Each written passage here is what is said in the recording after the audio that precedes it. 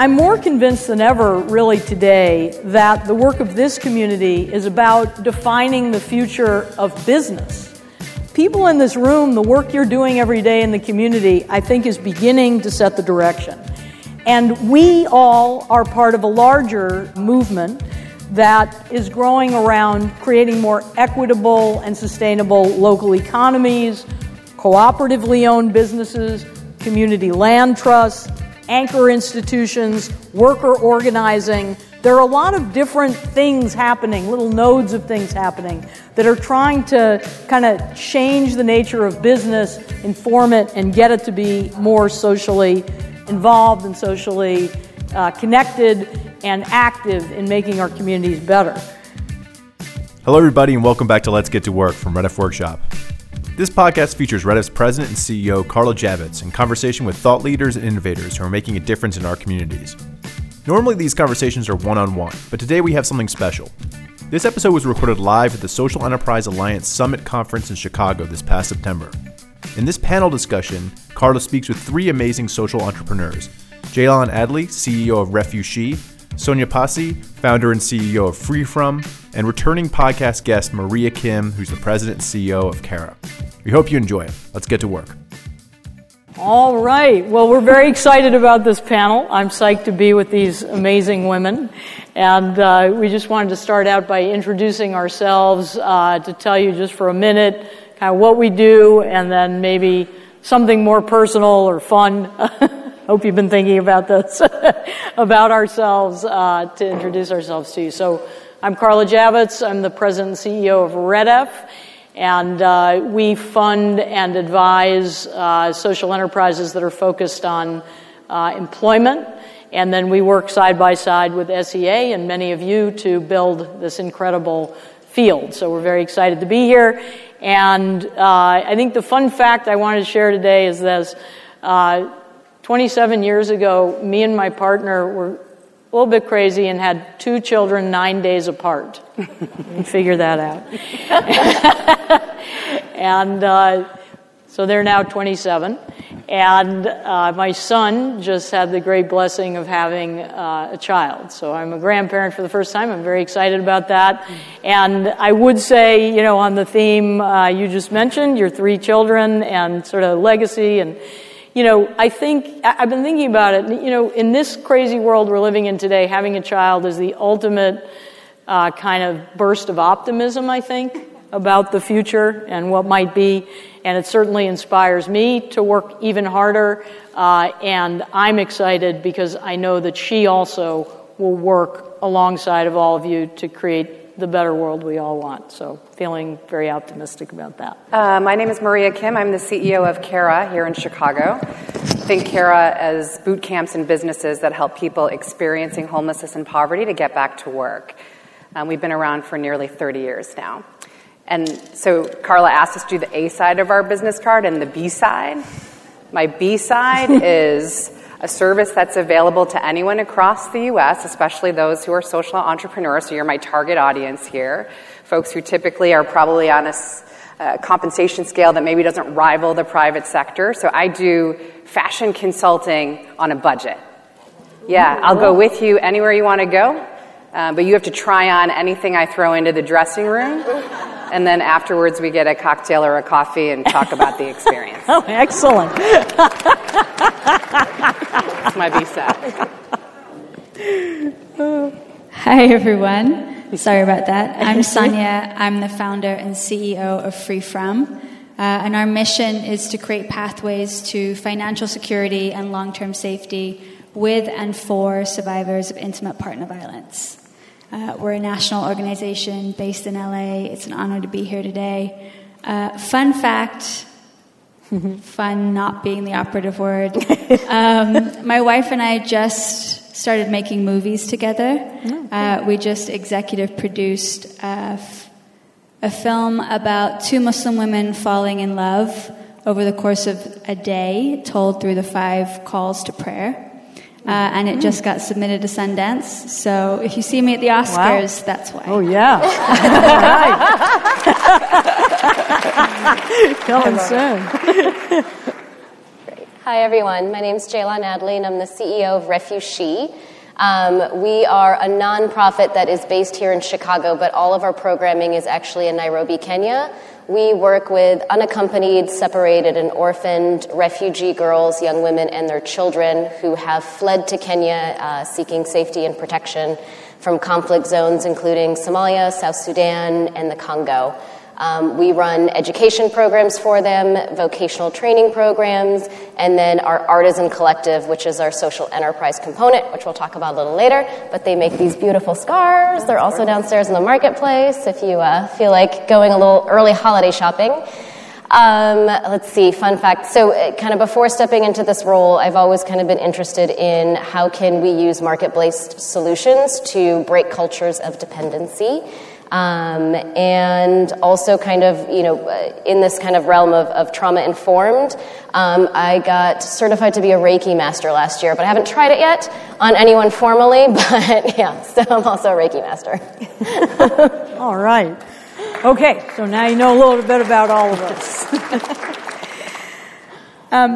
So before we start, just a couple of thoughts. I really learned about social enterprise in depth when I joined Red F, which is about 13 years ago. And I realized that a lot of the organizations and businesses I had worked with previously actually were social enterprises. And in a way, it gave me a different way to think about, to understand how to structure organizations that could achieve, important social objectives, but that had sort of the discipline and the imagination to figure out new ways to fund the work so that it wouldn't only depend on contributions from donors and government and foundations, but that actually we could have more sustainability, certainly from the revenue that we generated, and honestly also more independence from some of the pressures that I think we all feel by those that are funding us. So to give us a little more leeway to do it the way we thought it should be done.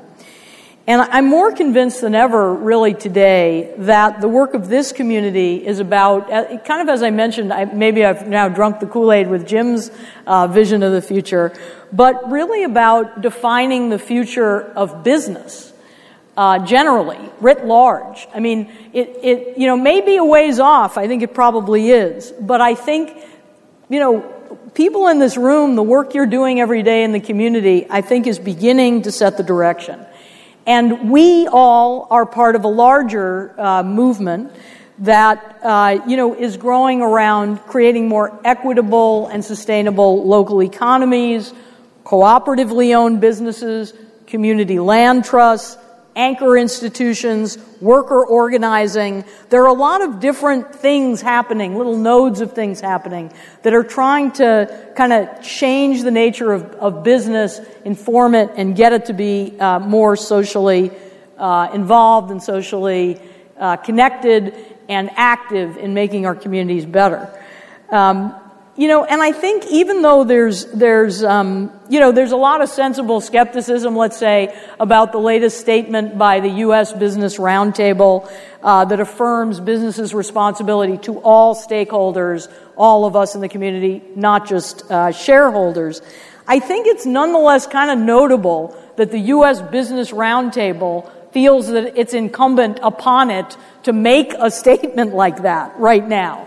And that pressure is coming from many of you in the room and all of our colleagues. And I think it may take a long time to turn it into real action. And I think we all have a lot of a role to play in holding these companies accountable. But the truth of it is, intention precedes action.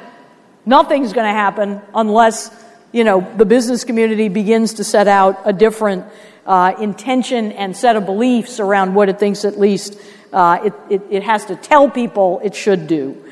I strongly believe that their impetus and also the potential for real movement to some extent depends on some of the actions that we take and the work that we're doing.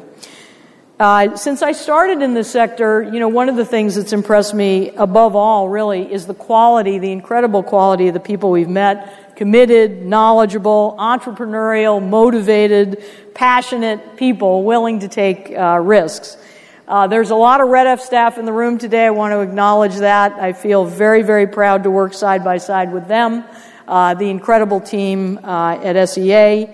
And now we're going to hear from some of the best who are here with me today, and, kind of the power of business women and how you think about things, in this sector. So we're going to just reflect on a few questions together.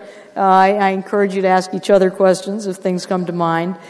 But let's just start with this one.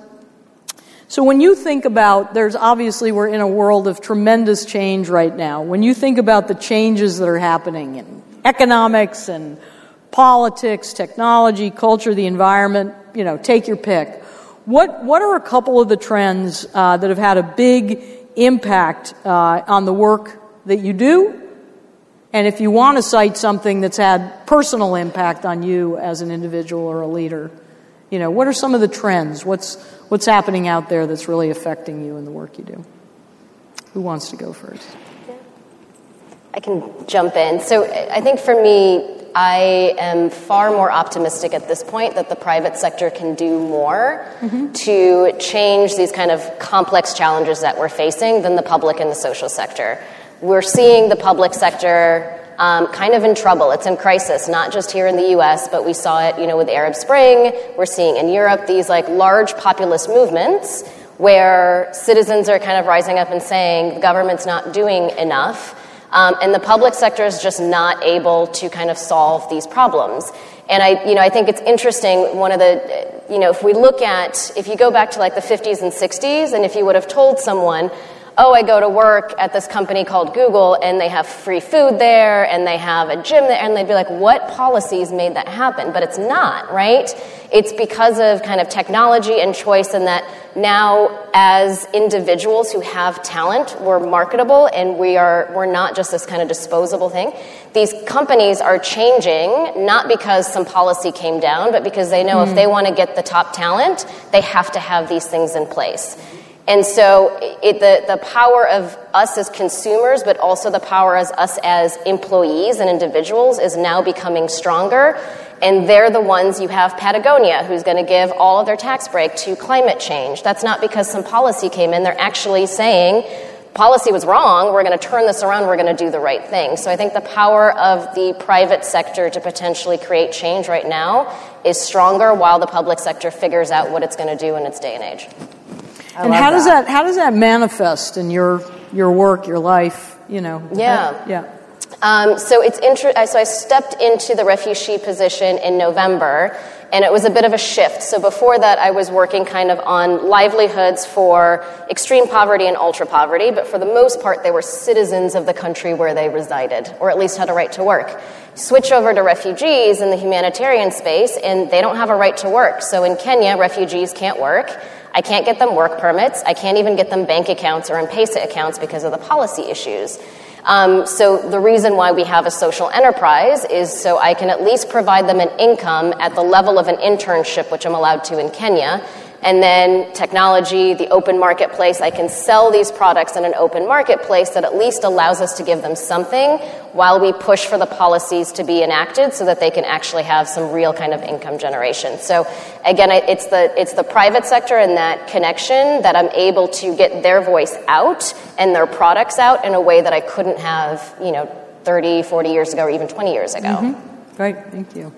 Well, and to connect off of that, obviously when you have that kind of talent that's working in private industry doing all of these amazing things, you create incredible innovations. And there's a shadow side to all those innovations as well. So everyone in this room geeks out about the Internet of Things. I do too.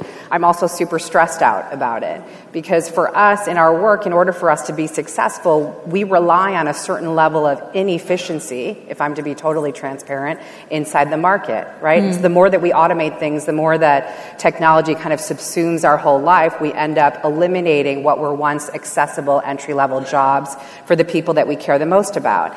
And whenever whenever I talk about this, it's often in response to the question, what keeps you up at night? And I share this as the answer to my question. And then people will push back and say, in every industrial age, in every industrial revolution, people were saying that all the time. But new jobs emerged and new opportunities came about. And I believe that to be true in our history. I'm still stressed out about it today, in the fact that today, average age for our population is about 39 years old. Average reading and math hovers between a 6th and 8th grade.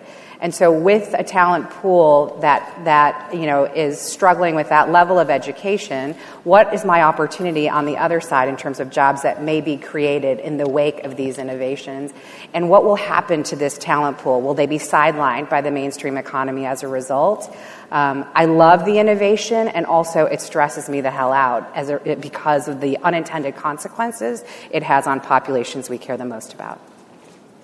I just was wondering, like, kind of related to that, I mean, because this is what keeps me up also at night. There's sort of this idea of, creative destruction of jobs, and there'll be other jobs and things like that. But then meanwhile, right in the economy as we have it, there's that huge skew between what people are paid, kind of half the people who are working, and then the other half are way up here. And, how do you think about that? Is that another... Like the inequity between? Right. I think that's part of the problem, but honestly, I'm heartened by the movement around the country for the Fight for 15, that we're making advancements in minimum wage thresholds here in Chicago. I think we're at 13 now, and we'll inch again in July of next year and continue ratcheting up.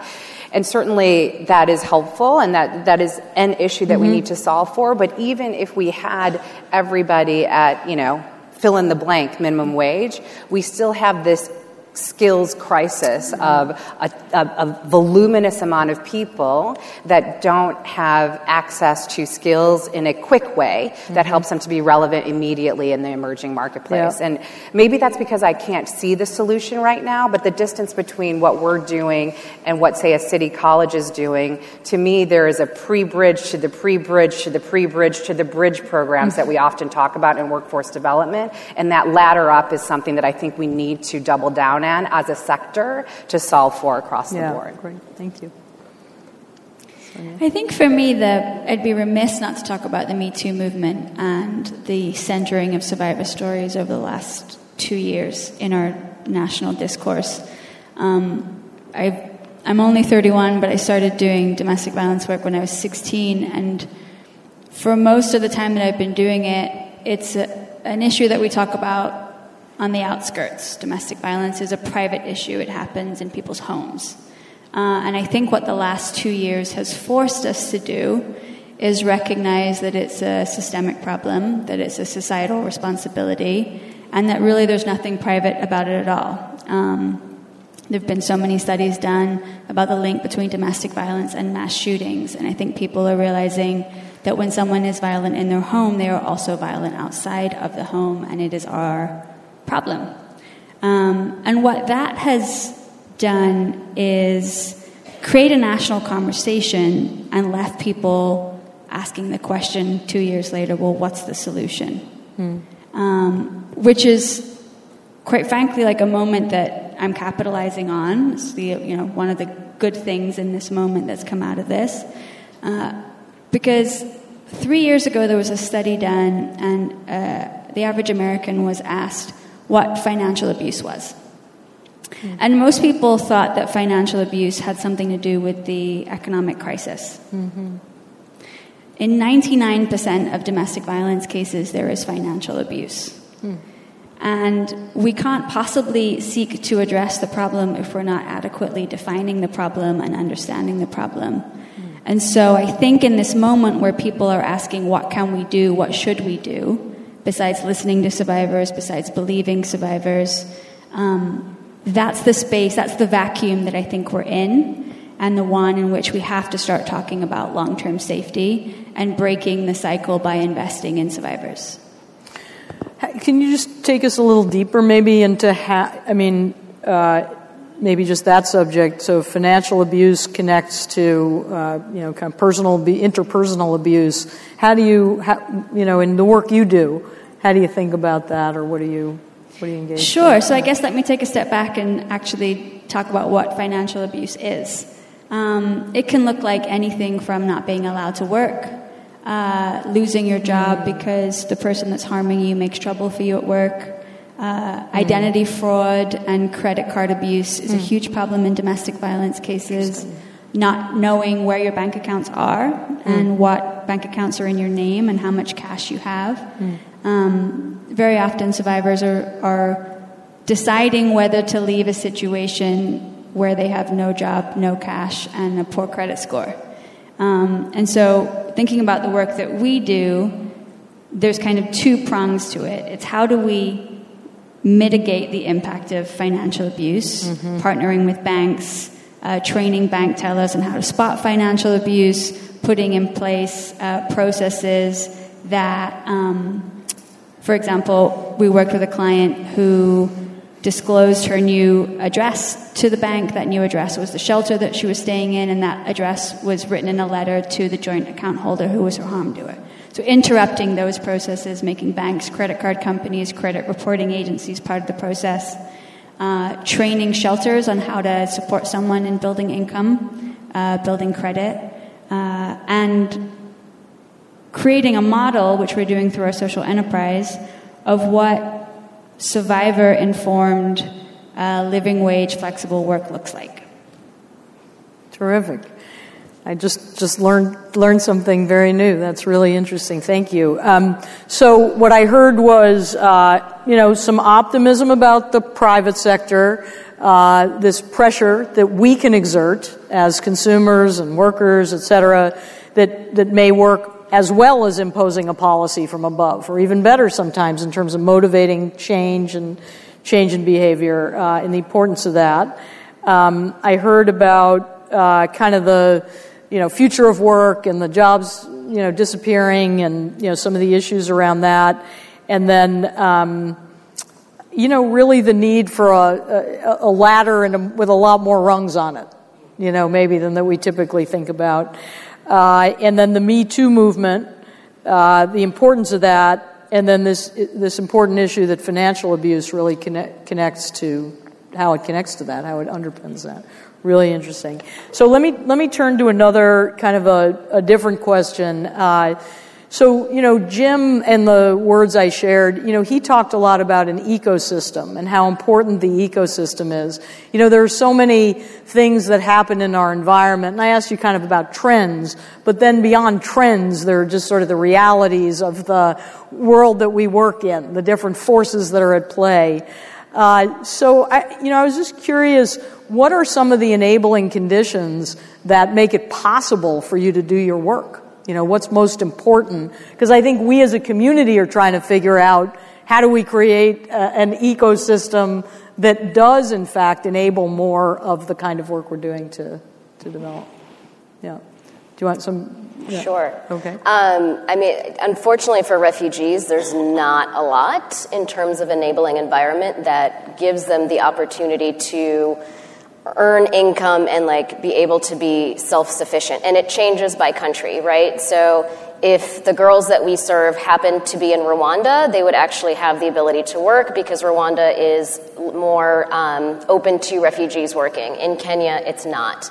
I think access to finance is the biggest thing. Access to finance and being able to save their own money, right? So right now, even just giving the girls a stipend, they have to have a Kenyan friend who uses their M-Pesa account for us to transfer money to them. Well, we all know what happens, right? That person's getting a cut, So without being able to have access to finance and then saving it, they're going to have to pull that money out and get it in cash. As soon as you have cash, that money typically gets spent, it can get stolen, right? All of these different things. Mm-hmm. So the enabling environment to able to hold your own money and kind of have control over it is huge.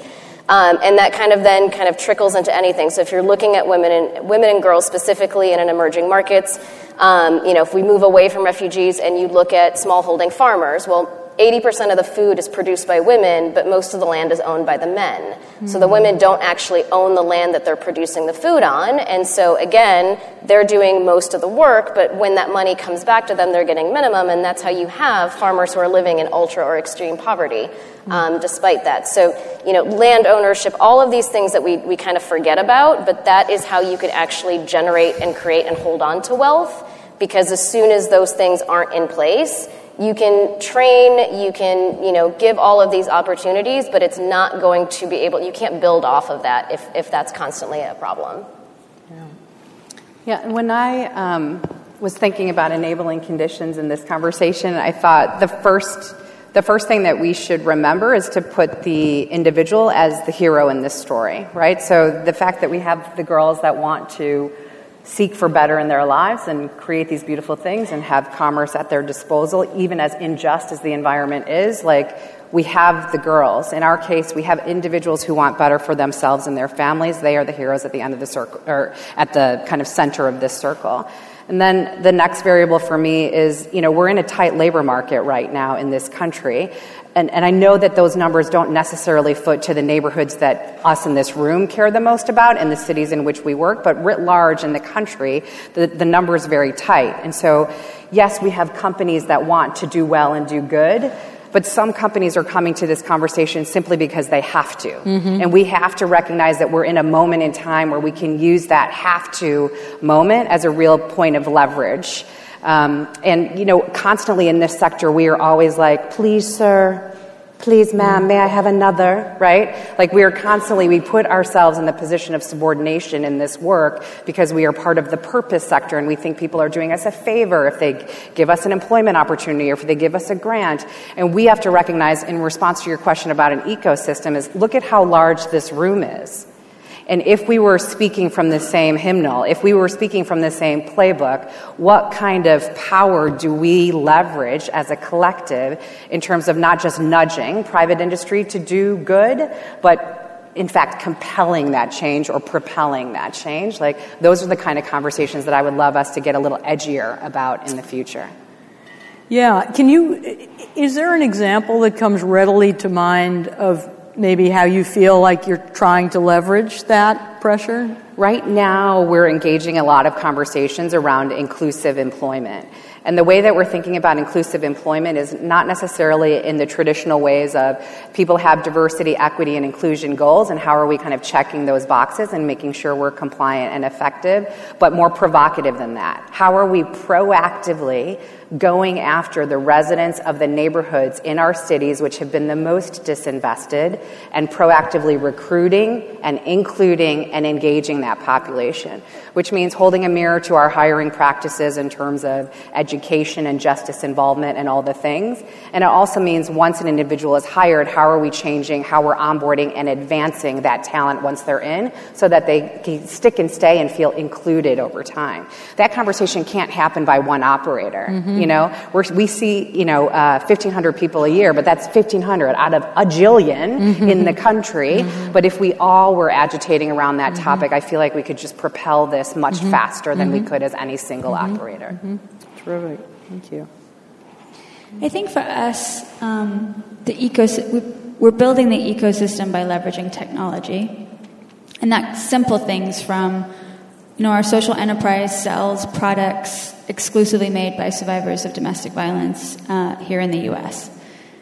And it's connecting survivor entrepreneurs to a global marketplace through this online store that they otherwise don't have. The first people that buy your products are friends and family, and very often our clients have been isolated and don't have those first 5 sales. So even something as small as that, or our training program for shelters, we're training nationally from our headquarters in LA through e-learning and virtual financial coaching and online technical assistance, and just to be able to do this at scale because of technology. But I think the most kind of stark example of that, when we started out this work, we were working one-on-one with survivors to figure out how they could get compensation through legal claims. So to cover the medical bills, the property damage, relocation costs. And this was like very traditional legal services. They would call us, we would schedule a meeting, we would do an intake, and let them know what their options were. There'd be a pause, there'd be a follow-up call. So in 2017, we did this with 150 clients. And I was like, there's got to be a better way. Like, we're just providing, at the end of the day, we're just providing legal information. And for most of these options, you don't actually need an attorney. You just need to know what form to fill out or who to speak to. And so we put it all online. We created an online tech tool. And all the laws are state by state. So we started by launching it in California at the beginning of last year. And we had 25,000 users in the first 48 hours. Wow. And so that kind of thing can only happen through technology. And so through all of our programs, we're trying to figure out, like, is there a more efficient way to do this? And how can we build that ecosystem in this way? I wonder if you can comment just on that, because I think that clearly technology is part of the enabling ecosystem or environment. I know what a lot of people get concerned about is, in the absence of the human element, it's efficient and a lot of people maybe access it, but in the absence of a more human touch, does it get used well? Does it get used right? Does the right people use it? Whatever it may be. And I just wonder how you think about that. Yeah, and I think it goes to the point about the person showing up wanting to help themselves. And, we call it a self-help tool, and it's exactly that. It's if we could just put the information out there for folks, they can figure it out, and they want to figure it out, and they don't. So many of our services are predicated on the fact that I am the service provider, you need the service, and you are beholden to me, and I am beholden to whichever grant maker needs me to report on every life circumstance that happens to you while you're a client of me. And, my vision for this when I created it was, I want to build a tool that people can come to, get exactly what they need, and leave without ever knowing who I am and without me ever knowing who they are, and really just democratizing the services that we can in that way. So it's very untraditional, and that's part of the pushback that we got is, well, people need help. And what they're proving is actually they can help themselves. Yeah, I think one thing that I also wonder about is just the whole issue of trust in that. Because we're in a world right now where there's a lot of mistrust of things that are coming to people through technology. So maybe it's part of, the way you communicate or who you are as an organization. We're really thoughtful about the language that we use on it, the way that it looks. We're very clear at the beginning through our disclaimer. This is what we do. This is what we don't do. This is how your information would be used. This is how it would never be used. But I think ultimately people want the information, so they come for it. Yeah, really interesting. I was thinking with the first example around women producing the food but men owning the land, and and then your example on finances being so critical in terms of abuse. Thinking like from the movie Cabaret, the song "Money Makes the World Go Round." There are these financial issues at the root of some of these problems, and it's an interesting thing because I think one thing, at least that I've noticed about the social enterprise sector, in contrast maybe to more traditional or old school nonprofits, is more of a willingness, in fact, an interest, a hunger to understand money. It was sort of in the old-fashioned nonprofit world, you could say, people were a little embarrassed to even talk about money, where money came from, who provided the money, how much money it cost to do things. And I feel like social enterprise brings a very different sensibility to that. And in a way, you're bringing that into the work, too, this deeper analysis of what some of these, economic issues are. So really, really interesting. So just maybe to get in at a more detailed level, what are some of the maybe less visible or obvious personal barriers that impact the people that you work with, and what do you do about it? Because I think sometimes we make assumptions about each of the different groups each of you are talking about, what the concerns are, what the challenges are, but you're really into the work. Maybe there's some things that are a little more hidden. We've heard a little bit about that, but just, perhaps.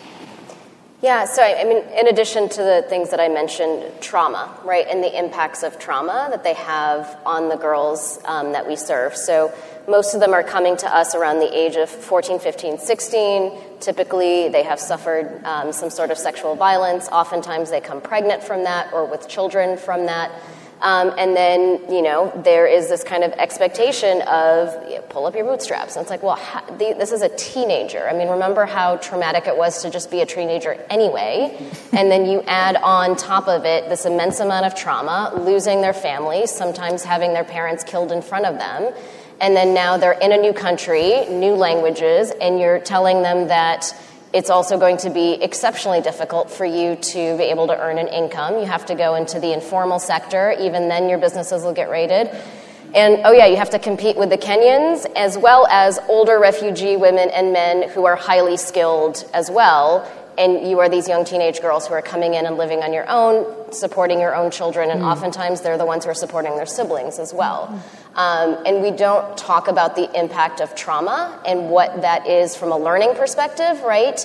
Just sitting in a classroom doesn't always work if you have all of this innate trauma that you're working with. So all of our programs are trauma-informed. And I think we're just starting to see psychology and neuroscience talking about the impacts of trauma in long term, right? That I think there was an article that said the impact of the trauma of being ultra or extreme poor is essentially like waking up every day drunk, right? Your brain is in such survival mode at that point that you are not able to make cognitive long-term decisions. You are making short-term survival decisions. And we're asking people whose brain is in that position to be able to, do these long play livelihoods, and we're not putting into account how much of that trauma is impacting their ability to do that, and it's consistent. And then you get caught in a dependency cycle, right? Because you're not able to pull yourself out of that because it takes one little thing to pull you down. One bill, one little tiny thing. That for someone who's at the kind of margins, it's huge in their budget versus something, if you have more kind of disposable income. So I think trauma and how submersive it is a big thing that we and I would think we'll hear more about that. I'm just curious, is there anything you've been doing, maybe an example or something, where you see something working? Like what is helping to address that? So for us, for the girls, they really say that Refugee is a sisterhood for them, right? Coming to a place where there's other girls who have gone through similar things, they don't feel as isolated or as alone. And, we give them counseling, we have case managers, but it's really the relationships they build together, because then they're able to say, okay, here's what I've gone through, she's gone through something similar, and that there's power and strengths to kind of doing it together. And so I think, these environments of really being able to bring folks together who have gone through the same thing and then finding their voice together and being able to push that out is really important, as opposed to a top-down, right? We don't want to just say, this is what you need to do, X, Y, and Z, but together, collectively, they come back and also tell us, here's what we need to see in our programs, right? So they've told us, it's great that you teach us to tailor, but we want more, right? We want IT skills. We want to do X, Y, and Z. So then we have to go and figure out how to bring that to them. Just to respond to that, there was a 2014 study done of domestic violence survivors here in the U.S., and it was looking at when they went through programming at shelters or transitional housing programs, what did they consider to be a success for them? And actually nobody said that receiving services was a success, but an overwhelming majority said that the community that they built with other survivors was where they saw success. And I think it's so telling as service providers that we need to be essentially creating space for community and then getting out of the way, because there's so much more that can happen in those shared spaces. I love that. For those of you that started your morning at Cara today, hopefully you got a sense of the community that we seek to build there. It's very peer-to-peer, peer co-accountability, and love, just mad love. And so I guess my riff on what Jaylon shared is that, oftentimes in the work of workforce development, people get stuck in a conversation around solving for financial poverty or solving for poverty of assets, maybe in exclusivity. But I think what Cara, by the way, is a Gaelic word that means friend. The founder's notion was that maybe those of us that have and those of us that struggle, the difference between is lacking a good bench of friends in your greatest time of need, and that's what he wanted to build. And so for us, beneath the financial poverty and the poverty of assets is actually often poverty of esteem, poverty of relationships. Who is my ride or die that I can hang with and rely on in my greatest time of need? And so some of that is built through community. Others of that, in response to Carla's question about what are the interventions, in our program we talk about love. Whose relationship do you need to restore in order to really rebuild your future? We explore the notion of forgiveness. Who do you need to forgive? What Samsonite do you sincerely need to check at the door so that you can continue to focus on your future? And on their face, those are not traditional interventions you would need to go get ready to go back to work. But what we realized over those last 3 decades is the noise of life is what constantly gets in the way. That the skills that we need to re-enter the workforce, we can play to that, we can manage to that, we can build to that. But this other noise is what we also concurrently need help solving for in order to make financial poverty a possibility. So we see financial and relational poverty kind of going hand in hand in that way. Thank you. Do you want to add anything on that? Personal barriers? Yeah, I think the only thing I would say is we did the math on LA, and we looked at what a single parent with children who are in need of daycare or childcare, working a minimum wage job, and bare minimum expenses, leaving nothing for emergencies or flat tires or dentist appointments. Bare minimum expenses were double income at minimum wage.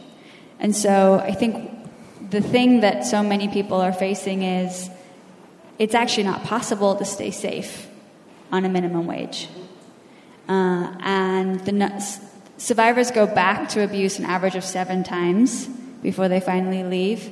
And the number one reason they go back is financial insecurity. And so we can provide people with temporary housing. We can, support people in getting restraining orders. And also, if we don't have a wage that people can live on, and I think it's something like 60% of children in this country grow up in single households. And those households can't afford safety, so what are we doing? And that's the kind of the biggest structural obstacle that we're up against as we're trying to create a world in which people can be safe.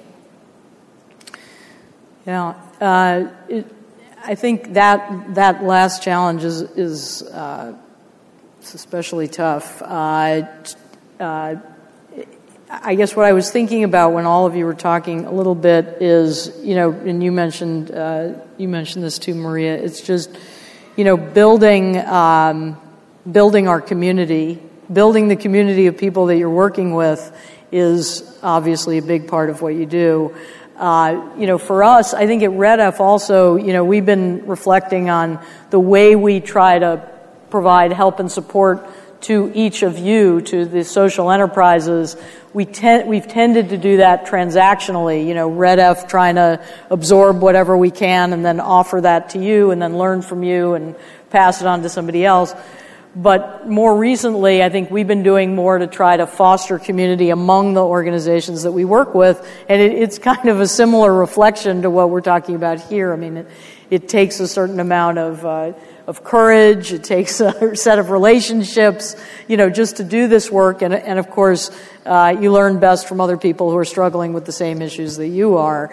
But we're all very busy, and so it's hard to find the time, to pass on what we know to others and build community together. But obviously, it's essential if we're going to get where we want to go.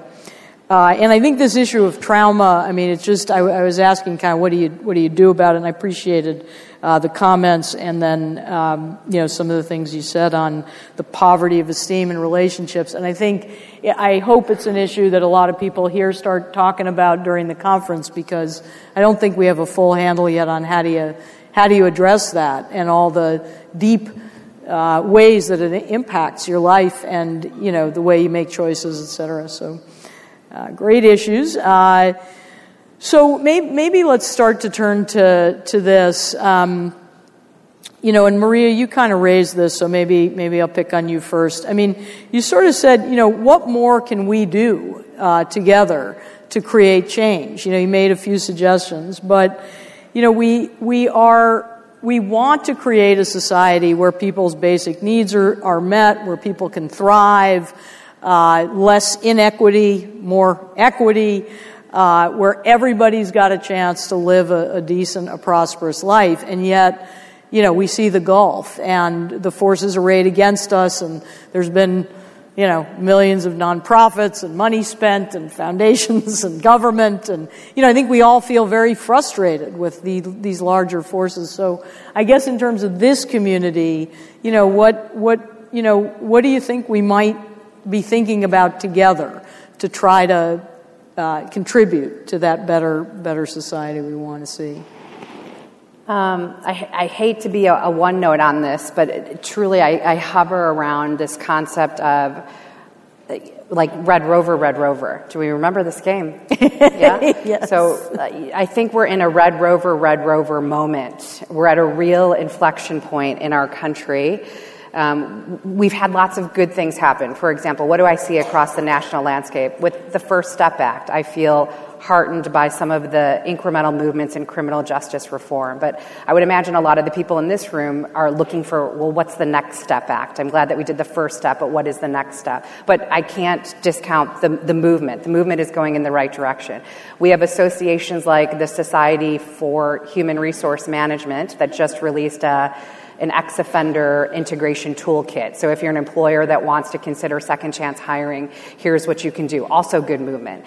In the state of Illinois, we've passed some legislation around convictions related to marijuana, so which would affect lots and lots of people in terms of expunging convictions that have prevented them from reentry. And we're in a new day in Chicago under a new administration with Mayor Lightfoot. So I feel and see all of these things that are happening country, state, city. And yet, I think what we need, and this maybe goes to some of what Jaylon shared, is we don't really have cross-sectoral Red Rover, So, like, I'm glad about all this legislation, but honestly, I don't know how to double dutch my way into activating it for everybody that I care a lot about. And so I need a public sector partner who's ready to just align everybody and help us to figure out how do we activate this in a meaningful way for the people that we care about. And similarly, SHRM, I'm so proud of what they're doing with this toolkit, and also toolkit it does not equal solution. So when we do toolkits and guides, all of that energy is placed very well, but we also need concierges. We need coaches that are going to help companies adopt the toolkits and guides in a way that is actionable and precise for where they're at in terms of their own intention and aspiration. And if we don't have those coordinated Red Rover moments, I stress out about whether we'll have all this good intention, to your point, Carla, but let that intention kind of fall flat because the action underneath it is not yet well girded. Well, what's stopping us? I mean, sure, we're busy. Yeah. But, because I feel that too. There's I think we were just talking about this before the session.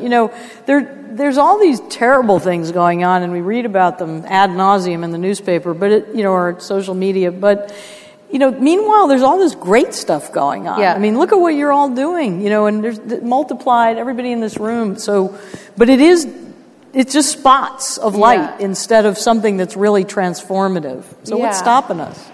I mean, I think like with a lot of movements that we have in this country, allyship is important. So in this case, I'm looking at, we're having a conversation with BMO Harris later this month. I'm looking at the Bank of America table. Like, if private industry was in a three-legged race with some folks on the purpose sector, I guess, side of the house, compelling the rest of the world to listen, then it's not just us. Please, sir, please, ma'am, may I have another? But it's us with an ally in private industry that's helping to agitate. Like, maybe we need to be more intentional about what those pairings look like so that we can really flip a switch in what's happening right now. Yeah, thank you. Other thoughts on this? Yeah, I think kind of to build off, I tend to say good intentions don't necessarily mean it's a good solution, right? And I think oftentimes we don't listen, and this happens a lot coming from kind of the global development space, is we don't listen to the local community and we try to come in and just drop a solution in that then ends up messing up the actual system and creating a bigger problem, right? Like the idea of just sending shoes potentially is a great intention, but are we accidentally disrupting a market that locally, shoes are pretty easy to make locally, right? And if there's shoe cobblers that have businesses, let's not accidentally disrupt that. And so we tend to get ourselves caught in these dependency cycles because we want to solve it very quickly, we feel good about solving it, but we're not taking that kind of market-based approach. So, I think before anyone starts a nonprofit or anything like that, can it be solved from a market-based perspective? And that's kind of like question number one.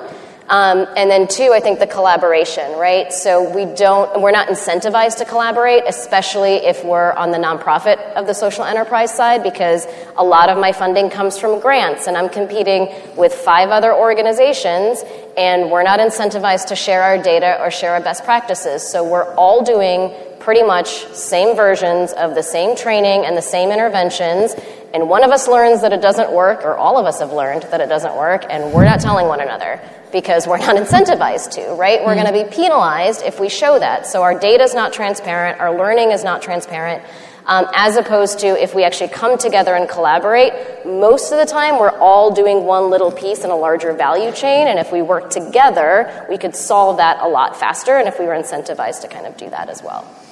Yeah, I wonder, it makes me think about your very first point you made, which is, about kind of, it doesn't have to be dictated from above. Sometimes it's stronger when there's just motivation from consumers or whatever it may be. And I guess I wonder that about, I don't know if you have a thought on that problem you're talking about, because I think that problem has been here for a long time.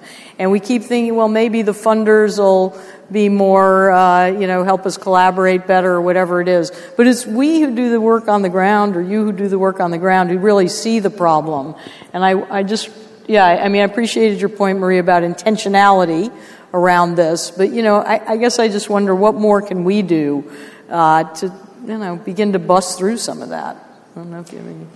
Yeah, this is a piece that I have been struggling with for a little bit, because especially on that, as a nonprofit that has a social enterprise component, most of my funding is still dictated by the donors. Yeah. And until the donor incentive structure changes, I can only do so much before I have to kind of fall into the system of competing with all of these other organizations. And so either all the nonprofits come together and go tell our donors at the same time, hey, stop penalizing us for this, we want to work together, or it's going to need to be the donors that come around and say, we're going to actually give you credit by sharing what doesn't work, right? And I think that's where, the private sector, the market course corrects. In the social sector, there is no real course correction, because the donor incentive structure, for the most part, depending if you're looking at philanthropy or government, et cetera, the philanthropic side, a lot of times it's hearts and minds, which is great, but it doesn't course correct. And so oftentimes we're giving money to solutions that have a charismatic leader, or, there's a lot of momentum, but it's not necessarily the right solution, or it hasn't pivoted or adapted or changed based on what the environment is on the ground. And so if we have donors look at things the same way that they do in the private sector, where they made a ton of money, take that same lens to the social sector, and in the same way that in Silicon Valley now we say fail fast, fail cheap, fail all this stuff, in the social sector we're terrified of failure, right? Because then we're going to lose our grants. But that learning in of itself is just as valuable as when we find out that something works. And we should be able to kind of share that. Yeah, thank you. Great.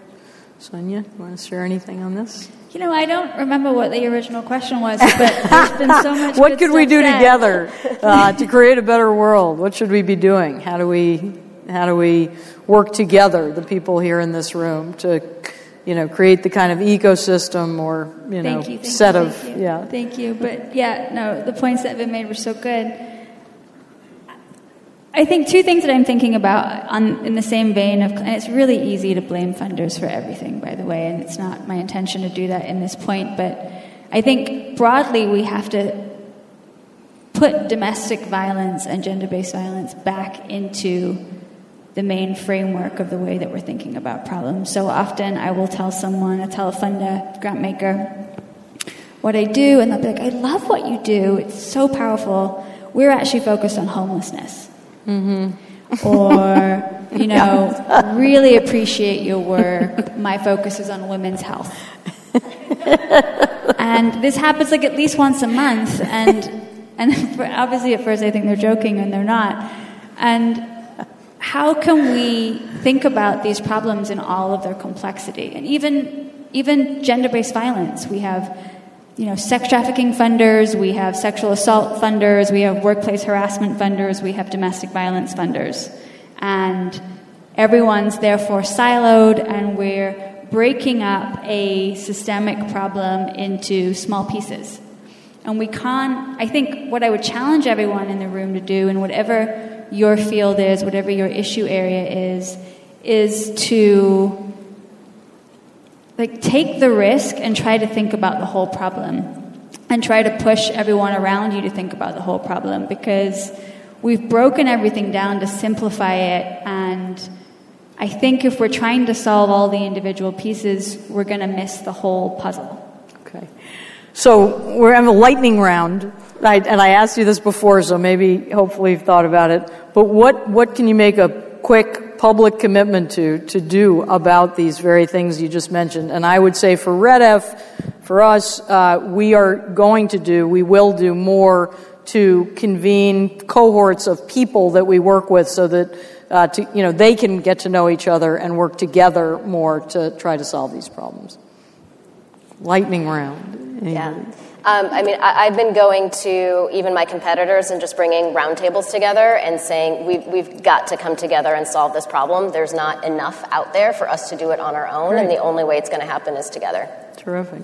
Thank you. Our vision, newly minted, is to fuel a courageous national movement to eradicate financial and relational poverty. And so I want to go out on the stump, and the rest of my colleagues do too, to talk about relational poverty and what does it mean, and how do we stimulate relational richness back in our country, in our families, and in our communities. Beautiful.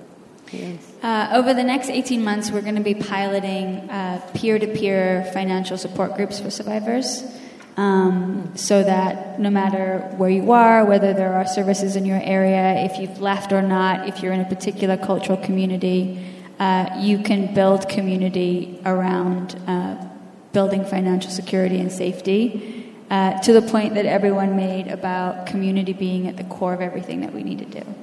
Wow. Well, listen, I am inspired, informed, better educated, having listened to all of you. Really amazing. And I just want to encourage people here to pick up on some of these themes through the conference. I know it's kind of trite and everybody's always telling you this, but this is a special opportunity to meet people you don't know.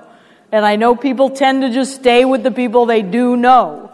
So I really encourage you to, go meet somebody else and ask them something that maybe was provocative about the panel today, and carry this on. So it was a pleasure to be here with you. Thank you. And thanks for the great work you do. Thank you so much.